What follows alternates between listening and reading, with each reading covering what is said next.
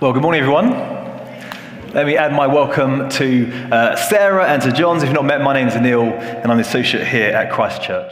This morning, we continue in week 2 of our new sermon series, Jesus, Good News for All. A series where, as John said last week, we'll be on an adventure through Luke's Gospel. And today we're going to skim over most of chapters 1 and 2 of Luke's biography, his biographical account of Jesus' life, helping us to plot how the coming of Jesus was good news for those first characters we meet, and hopefully seeing how Jesus is good news for us too here in Surbiton. And in fact, Jesus is good news for all people, in all places, in all times. Please bow your heads to pray. Loving, gracious Heavenly Father, we thank you for your every good gift and blessing to us. We thank you for this, your gift of your word. And by the gift of your Spirit living in and dwelling amongst us, we pray that you would inspire our hearts and help us to come to know your Son, our Lord and Saviour, just the more deeply, and to be those who go and share his good news with the world. Amen. I remember watching a movie years ago. The movie opened with the main character, it's Kate Winslet, and wasn't Titanic, she was running down an American highway, full pelt, carrying a videotape in her hand. And I turned to my friend, who I was watching the movie with, and I said to them, I bet this tape has crucial evidence that's going to come up later in the film. Now, as the movie came to its climax, sure enough, this tape had some crucial evidence on it. And now, before you get across to me, I'm not normally the kind of person who gives away plot lines before a movie started. But it's quite fun when you guess how a book or a story or a movie is going to end, what the plot's doing. And good stories do this, don't they?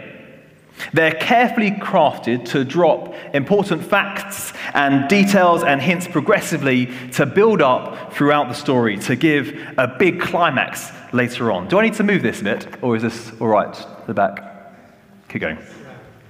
And that's the fun of revisiting a story, that we can see those details all the more clearly on repeat watching or reading. And J.K. Rowling is just a master of this, isn't she, in her Harry Potter series.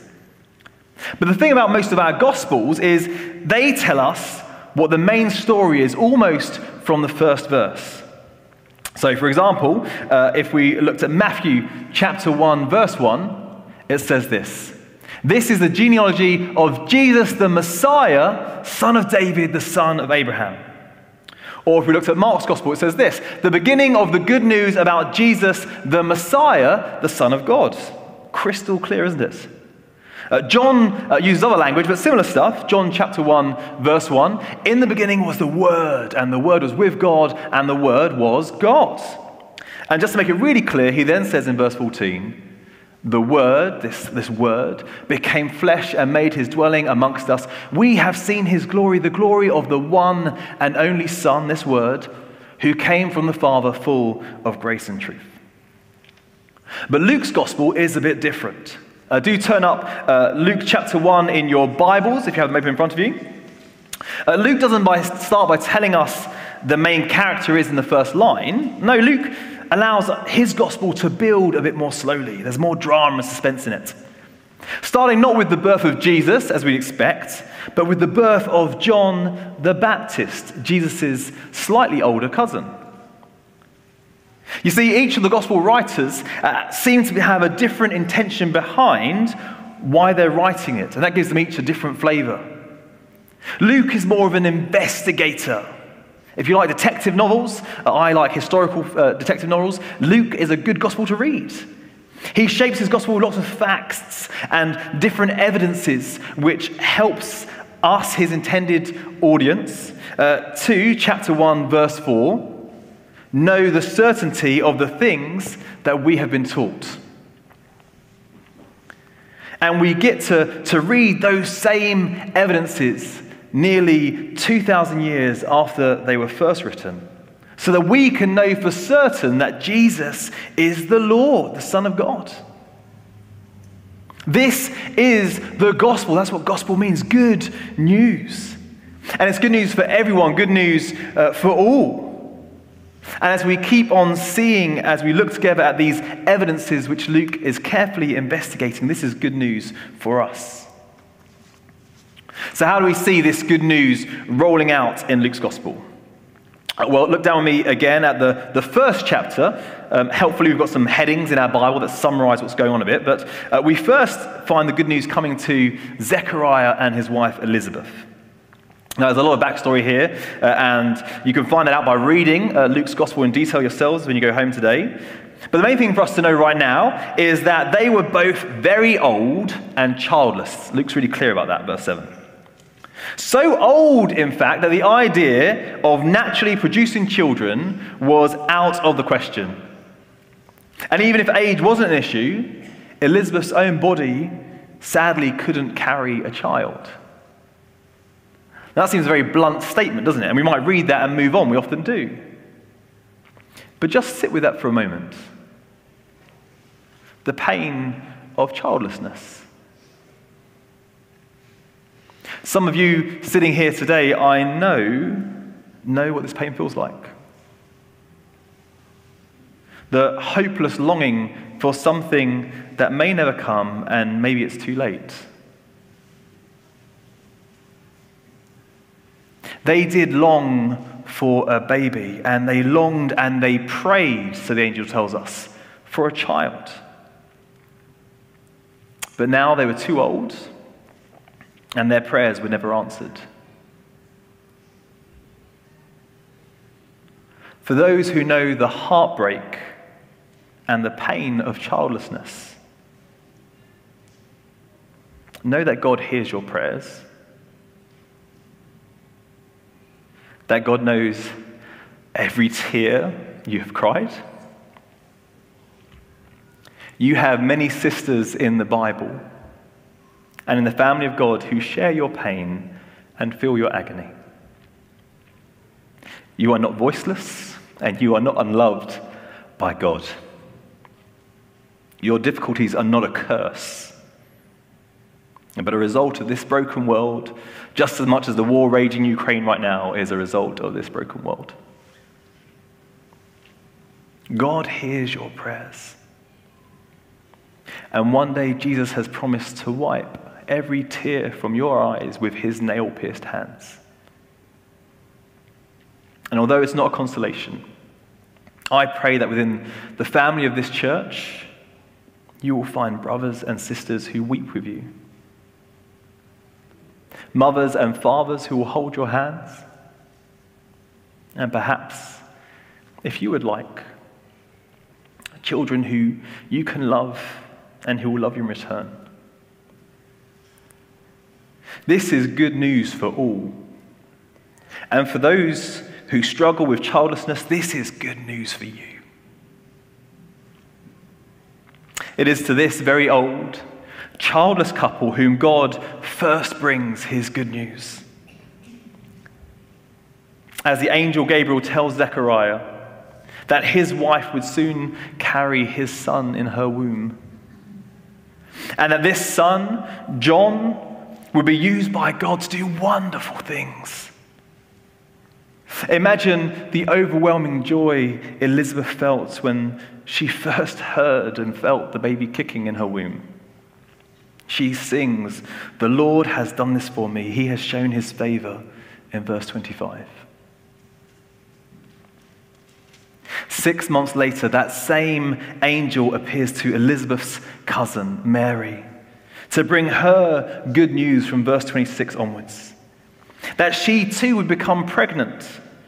But whereas God worked in Elizabeth's womb for her to carry Zechariah's son, Mary's baby would not have a biological human father, but God himself would be this child's father, produced by the power of God's holy and life-giving Spirit.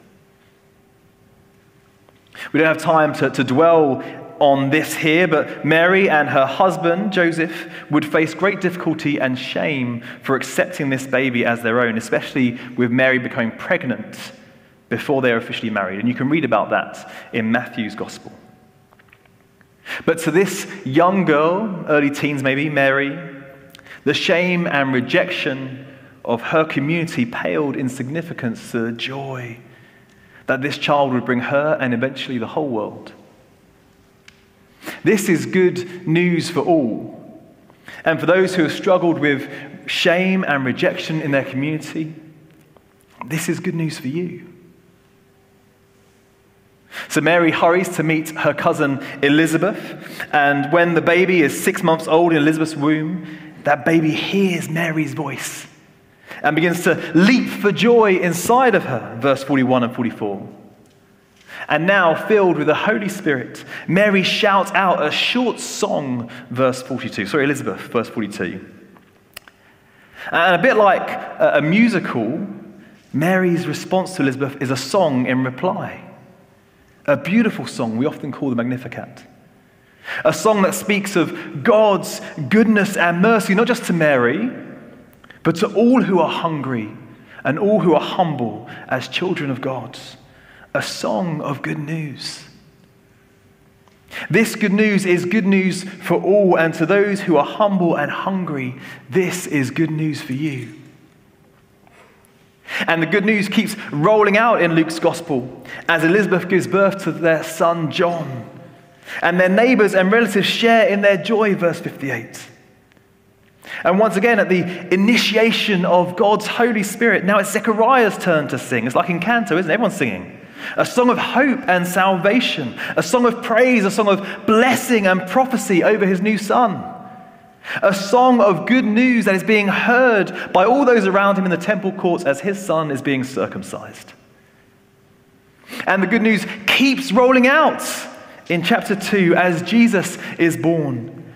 And an angel of the Lord appeared to the shepherds to bring them good news that will cause great joy to all people. Chapter 2, verse 10. And now it's the angels' turn to sing, as they sing praise to God. And after the shepherds visit Jesus, the Savior of the world, they head off and they tell others this good news too. I don't know if you've heard about shepherds in sermons in the past, but these shepherds were were the uneducated outlier society, but they weren't despised. They were more simply ignored just by nature of their job. They lived scattered lives out in the hills away from the people looking after sheep. They weren't the nobility and they weren't the elites. And yet the angels choose to bring the good news of the Messiah, Jesus, to these lowly shepherds first. As an aside, isn't it poetically beautiful how King David was a shepherd? And how God himself is referred to as being a shepherd throughout the Bible, but especially in Psalm 23. And how Jesus himself would call himself the great shepherd. Doesn't it feel fitting that the first people to hear of the arrival of the great shepherd, the Lord Jesus, would be shepherds themselves? That's just a thought I've been musing on, but I'm struck by that. This is good news for all. And to those who feel on the margins or who struggle to find your place in this church, in this town, in your work, in this world, this is good news for you. Now, I just want to pause here for a brief moment for a slight segue, but about a little detail that I love in Luke's gospel. Last week, John spoke about how Luke had collected together his material. And even Luke himself says that he has carefully investigated everything and tried to certify the accounts shared by the eyewitnesses. And Luke's gospel is full of little details and anecdotes that sound like they come from witnesses. You'll notice that as you read it. Have you ever stopped to wonder who these witnesses might have been? And how we can trust the reliability of their testimonies? Just look at one of these statements that Luke writes, and that's in Luke chapter 2, verse 19. Here Luke writes this: "But Mary treasured all these things and pondered them in her heart." That's almost a throwaway comment, isn't it? But have you noticed that Luke is sharing Mary's internal dialogue and thoughts here? He does it again in our own reading. And when you notice that, do you ever find yourself wondering, how did Luke hear this? Luke gathered this information from interviews with various witnesses. Which witnesses? Well, now, I want to be clear here. I am now slightly venturing beyond the boundaries of what the Bible actually says. I'm saying that up front. These are only my musings, and I may be wrong, but I would be really happy to bet when I meet Luke in heaven asking this question, that he would say he heard this directly from Jesus' own family. You see, in Acts 21, Luke writes about Paul. Luke was on a journey with Paul. Luke writes about Paul's visit to the Jerusalem Council, a visit which Luke joined him on. And there in Acts chapter 21, verse 17 and 18, Luke writes this: "When we," including Luke, "arrived in Jerusalem, the brothers and sisters received us warmly. The next day, Paul and the rest of us, including Luke, went to see James, and all the elders were present." You see, Luke was there. And Luke actually met with James, Jesus' earthly half-brother, a son of Mary. I don't think it's far-fetched to think that it was James who shared some of these stories directly with Luke during their time together. That would be like you or I visiting Spider-Man Tom Holland's mum, who lives somewhere in Kingston, and asking her to share stories about her son. Like I said, that is an aside, and I have no direct evidence for it. But I don't think it's beyond the world's possibility as we wonder, where did the facts come from in Luke's gospel? So back to our section in Luke 2. The next people to receive the good news are those in the temple at Jerusalem when Mary and Joseph bring their baby Jesus for the purification rites in 2:22. Here we meet Simeon, a man who lived his life in keeping with God's good commands and who was waiting for God to bring about his saving plans. Simeon is again moved by the Holy Spirit to visit Jesus and once again bursts into song. Songs of praise to God, songs of hope and salvation, now this time reaching beyond the Jewish nation to the Gentiles, that's to all people. This is good news for all. And to those who try to live their lives to honor and to the praise of God, this is good news for you. And finally, Anna, a prophetess who was tragically widowed young from verse 36 onwards. Anna made a home for herself in the temple and gave her life night and day to worshiping her God, to fasting and to prayer. And now, upon seeing the face of her Savior, she joins in on the praise to God for the hope of salvation he is bringing through this child, Jesus. This is good news for all and to those who have suffered loss and bereavement. For those who find this life unfair and cruel, this is good news for you. So in these 2 chapters, we've been tracking the movement of God by his Holy Spirit as he gradually begins to roll out this good news.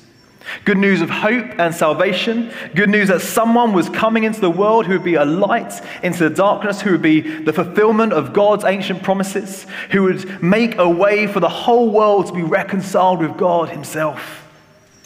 This is good news, and it's found only in Jesus the Messiah, the Son of God. This is good news for all. And it's good news for each and every one of us in this building, in this town, in this country, in this world. The gospel of Jesus truly is good news for all. With all that overview done, let's just very briefly focus in on our reading in Luke chapter 2, verse 41 onwards. I'm sure this is a very familiar story to most of us here, and I'm sure we've likely heard different stories on sermons on it in the past. I just want to summarize this little section very briefly by saying a few words on this. If I was to give the main theme of it, I'd say Jesus is the only Son of the Father. That's it. Jesus is the only Son of the Father. And that's the point that Luke is going to hammer home again and again in this gospel. In a nutshell, 12-year-old Jesus has traveled to Jerusalem with his parents, Mary and Joseph, for the Passover festival, when their caravan of fellow townsfolk from Nazareth head back home. Jesus stays behind in Jerusalem, where his anxious mother and father find him 3 days later. When she finally finds her son, she scolds him in verse 48. "Son, why have you treated us like this? Your father and I have been anxiously searching for you."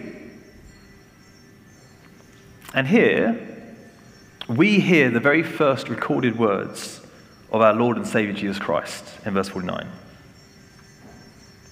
Why were you searching for me? Didn't you know I had to be in my Father's house?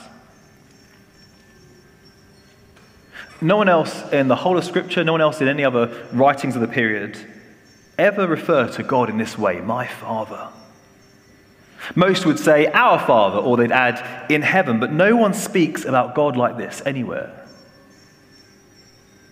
For some reason, the first words that God has chosen to be recorded about his Son, Jesus Christ, are words of Jesus claiming for himself a unique relationship with God that is deeper and more intimate than what anyone else has ever known. Jesus is the only Son of the Father. You know, saying like Father, like Son, well, that couldn't be more true in this case.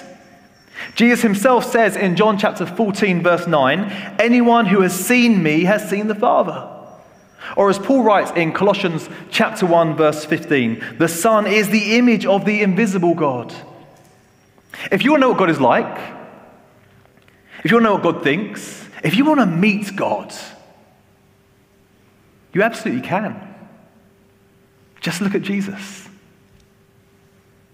God has only one Son, his perfect and obedient Son, our Lord Jesus Christ, the hope of the nations, the Savior of the world, as we heard countless times already in these short 2 chapters. That's what everyone has been singing about, remember? But because Jesus really is the only Son of the Father, the perfect and obedient Son, anyone who believes this story we are hearing about in Luke's Gospel, anyone who believes that he really is the Savior of the world, anyone, no matter who you are, no matter what you've done, no matter how much or how little money you have, no matter how good your relationship is with your own family and friends, no matter how broken and rejected this world has made you feel, anyone can be called a child of God. And anyone can call God the Father, Jesus' Father. Anyone can call him Dad.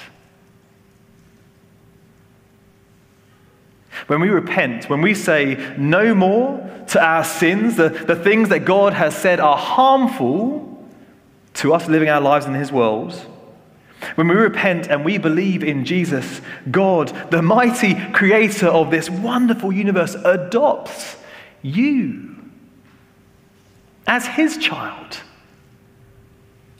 And he makes you divine royalty. With all the blessings and inheritance a child of God will receive, blessings and joy beyond your wildest dreams. So much better than anything this world can offer you. And Jesus has promised, my favorite promise in all of Scripture, Jesus has promised that nothing in this universe can remove you from his powerful universe-creating hands that were pierced with nails to ensure that you will one day reach your true home. And all you have to do is repent and believe. Brothers and sisters, Jesus is the only Son of the Father. Now, if that isn't good news for all, I really don't know what is. I'd like to invite the band to come up. I haven't really thought how I'd finish here, but I sense now that maybe something I've heard might be new for some of us, or might be stirring something in us, or awakening something we hadn't heard before. So I'm just going to lead us in a prayer, and maybe if you feel something of that class of people, the rejected, the despised, the childless, the lowly, the lost, the righteous, that maybe today you want to pray again for yourself, that you will recognize and know that this is good news. This is that Jesus came for you, that he has rescued you, that he has saved you and washed you clean by the blood.